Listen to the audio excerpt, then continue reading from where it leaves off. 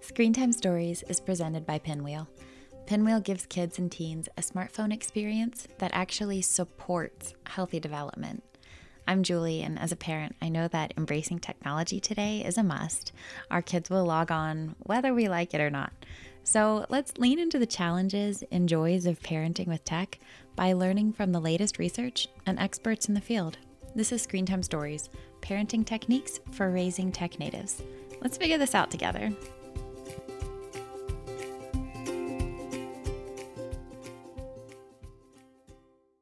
Today we're talking about the pinnacle of innovation, creativity, and wealth. Well, at least in our kids' eyes. Talking about iPhones. I want to focus on iPhones today for a couple of reasons. One, our kids ask for them by name. And two, we could very easily dust off an old model as a hand-me-down. How many kids do you know use an iPhone connected to Wi-Fi? I can always tell because my kids' friends will ask me for my Wi-Fi password when they come over for the first time. Not surprisingly, a family reached out to me recently to get a better understanding of what exactly they're getting into by giving their kids their old iPhone. First off, it is awesome that they're doing their homework prior to taking this step because it's much easier to start our kids off on a small scale. If we give our kids the same tech experience that's designed for adults, we'll face a ton of pushback once we realize that it's too much and we try to dial it back. I find it interesting that about half of American teens feel addicted to their smartphones to the point of wanting to cut back. That's based on a recent Pew Research study. I think it's sad that they have to fight this battle in the first place, and I wonder if we start our kids off on a smaller scale and then gradually add features and platforms that match their maturity levels, would this issue continue to be so prevalent? I'm not talking about being a helicopter parent, but simply recognizing that their developing brains are not ready for full autonomy. So we as parents need to support their growth in a more gradual way. Okay, so let's get into it by reviewing some common iPhone hacks and parental control features. iPhone offers a lot of parental controls, but honestly, it's more like an illusion of safety since the hacks, loopholes, and workarounds are endless. I'm not exaggerating by saying endless either. With every new platform and upgrade, it only takes one kid to figure it out and share the secret instantly on the internet. So just to illustrate how little control we have over our kids' device use, here's a handful of examples that I found. Here's the first one. After a kid reaches their maximum screen time limit, they can send messages to their friends by dictating through Siri. If you want to block YouTube through parental controls, your kid can just open up iMessage and use the embedded YouTube link to watch whatever they want. Once your kid's time limit is up, they can just delete and then reinstall the app to restart the clock.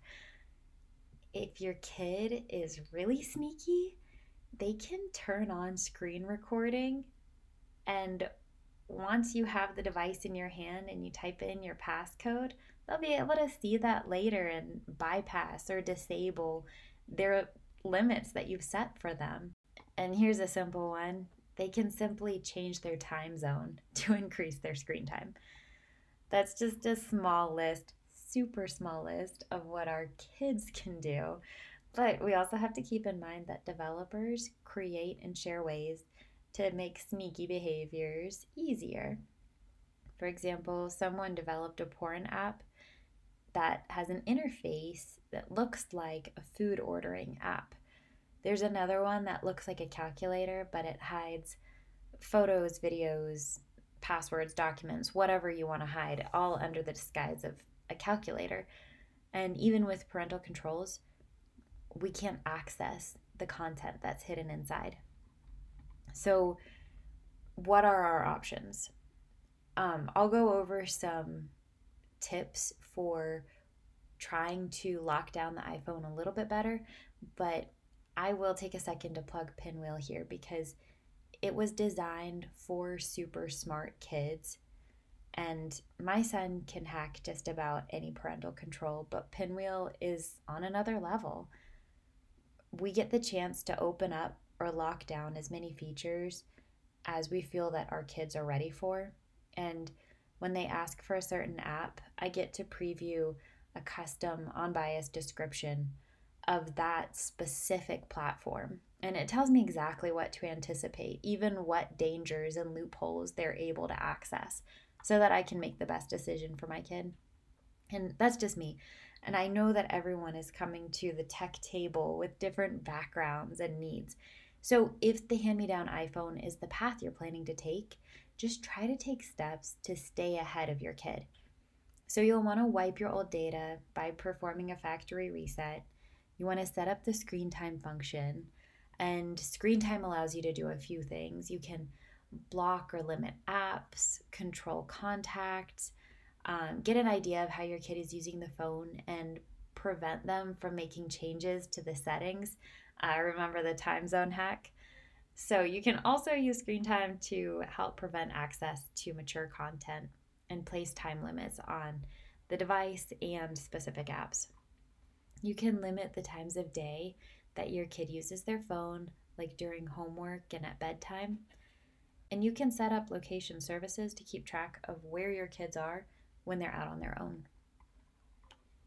If you have really small kids, you could potentially just toggle on airplane mode to prevent them from accessing certain things. But in my experience, this won't last long.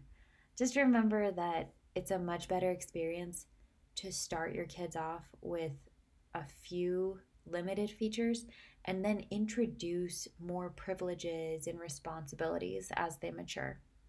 The bottom line here is that kids are smart, so freaking smart and determined. So there's a pretty decent possibility that our kids will get in over their heads if we give them an adult smartphone.